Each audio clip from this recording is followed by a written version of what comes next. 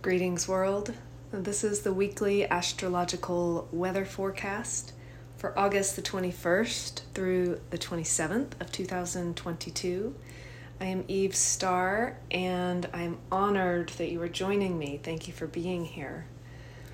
Titles for this forecast include Dreaming the New World, Scrying to Survive, and the Shifting Tides of Mutability. So the mutable signs mark the times in the calendar that are between seasons, and these include Virgo, Sagittarius, Pisces, and Gemini. In these places, one season blends with another. The days shift wildly between what has been and what will become, creating storms as warm fronts meet cold fronts, increase in sicknesses as our bodies adjust to the change, and both confusion as well as excitement in the rollicking swirl of great change. The sun moves into Virgo in the Northern Hemisphere this week, and we begin to notice the darkness arriving a little earlier in the evening, and depending on our location, the deliciously cool mornings and evenings. But the sun in Virgo isn't the only fresh wind blowing our way. This week begins a conversation we are not usually privy to, a clandestine meeting foretold in the sands of time that we, yes, we, have the distinct privilege of attending. Sunday the 21st. Mercury in Virgo opposes Neptune in Pisces early in the morning, between Saturday and Sunday. Also on Sunday, Mercury picks up on a trine to Pluto, activating the very slowly building sextile between Pluto and Neptune. With this transit, Mercury is sitting across from Neptune at the dinner table. They are looking into each other's eyes, getting the full blast of each other's energy. What does it feel like to sit across from somebody versus to sit beside them or at an angle? Feeling into this social dynamic can help you feel into the cosmic dynamic. Mercury will retrograde back to this opposition with Neptune on the 29th of September and station direct there, staying in this location for about a week until October the 5th, when it slowly begins moving forward again.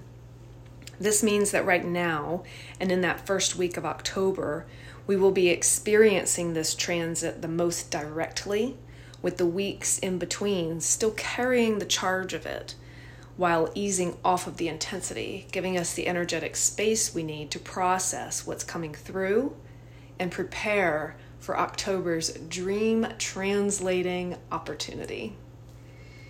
When Mercury sits across from Neptune, with Earth in between, mind you, we get to be privy to a conversation we are not usually in on.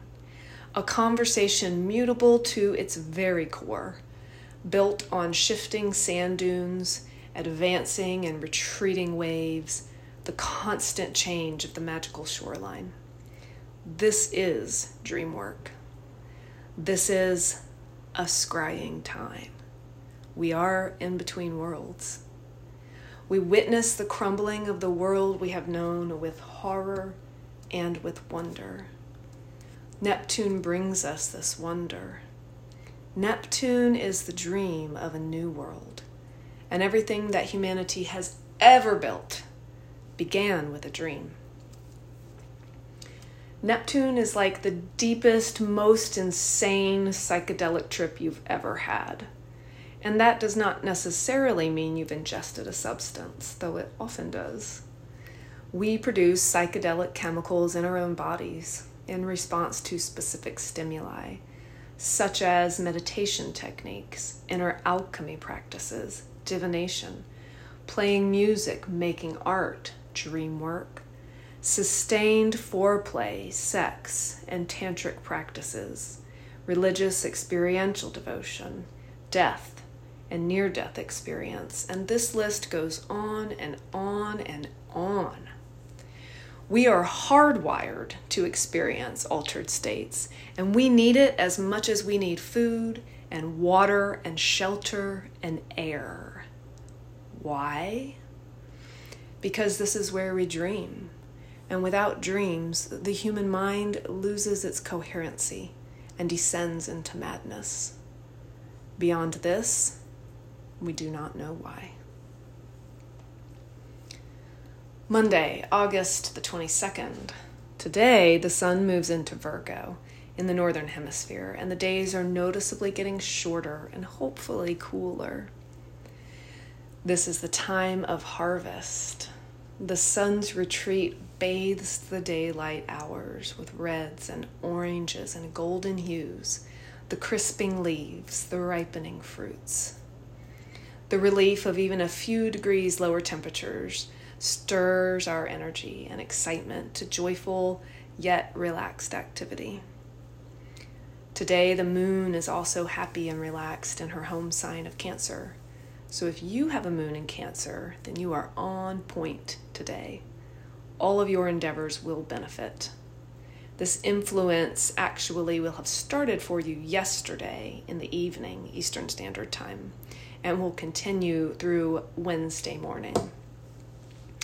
Additionally, if you have a water moon, so this includes Scorpio and Pisces moons, this Cancer moon is in an easeful trine aspect, so this is also affecting you in an assisting way. Tuesday, August the 23rd. Beginning yesterday and lasting through to Wednesday, we have a grand Earth trine with a little spark of air. Small, but not necessarily small. Mercury at the end of Virgo trines Pluto at the end of Capricorn, and that little spark is coming from Mars in Gemini. Gemini? Yes. Just 1 degree of Gemini. Mars has only just left Taurus, where it trined Pluto last Sunday, August the 14th. So whatever occurred for you on or around that day, Mercury is now swinging through that event and bringing this entire beautiful Earth trine with air, giving us the grounded ability, urging, and clarity we need to talk about it.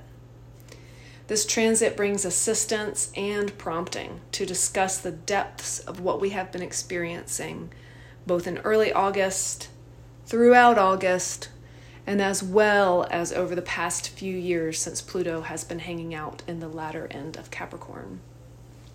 Some of the ways this can look are productive relational communication, a gathering of revelations one has been cultivating during recent months and years, a brilliant meeting of minds in business or group projects, or sharing one's musings on a much larger scale.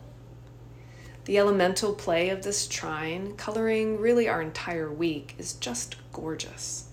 With that Martian Gemini spark of air, which could easily get volatile, grounded out in the dark, loamy soil of Plutonian Capricorn, and the mercurial goddess of abundance at harvest time, we get a brilliance of depth, grounded courage, and the insight to both engage with it and be nourished by it.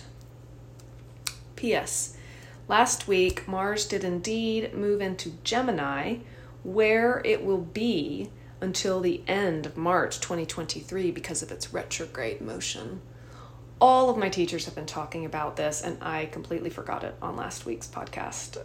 So, wanted to mention that. Sometimes my little Mercury in Pisces just does not give a damn about the details. So Mars moved into Gemini early in the dark morning on Saturday, August the 20th.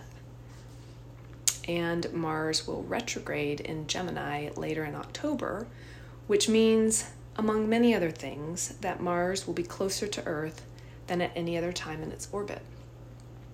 Mars will dominate the night sky in these months, close, bright, red, and out all night. We will witness this appearance every night through the winter, and it will remain in the western night sky all the way through spring and into summer.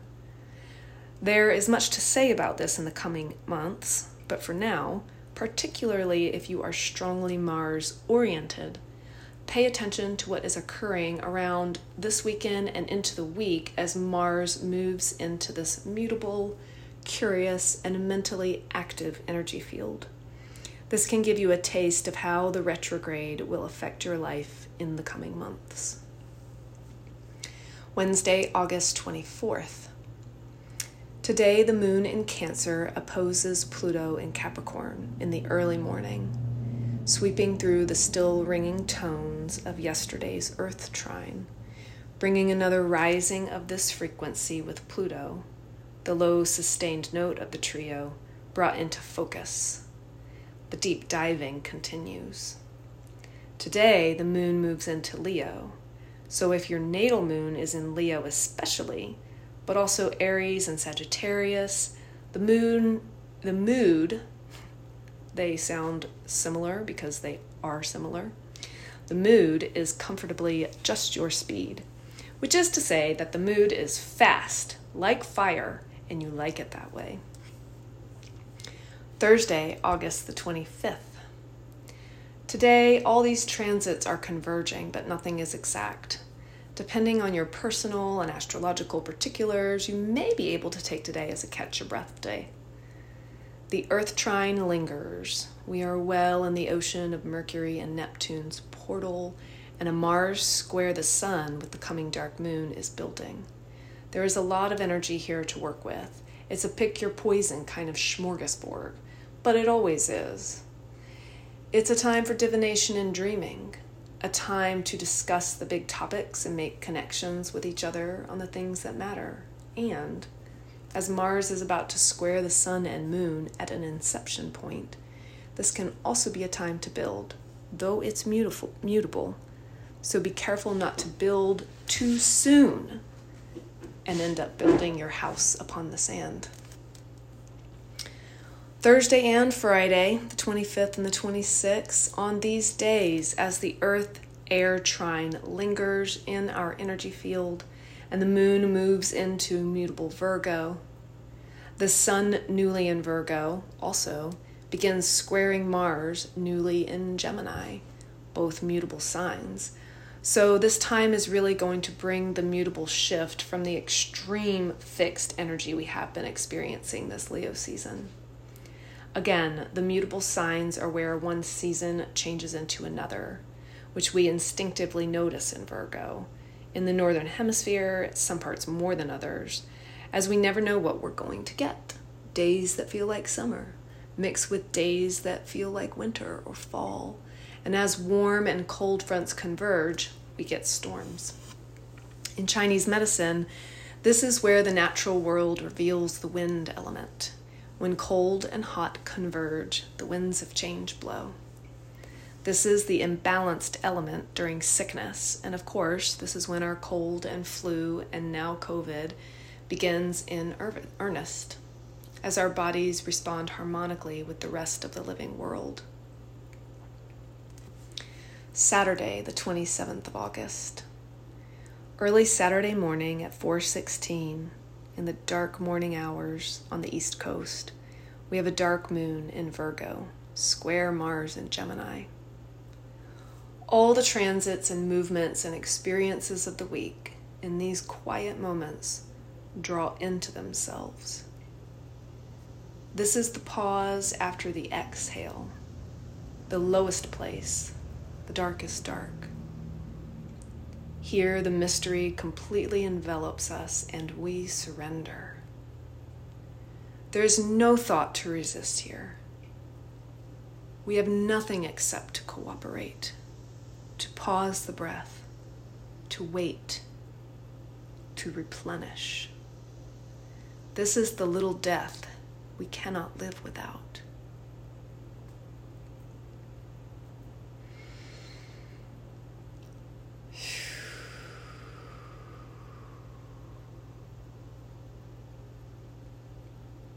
Thank you, Great Mother. Thank you, Divine Father. Thank you, living world. We rest. We rest in your beauty, and in your sustenance.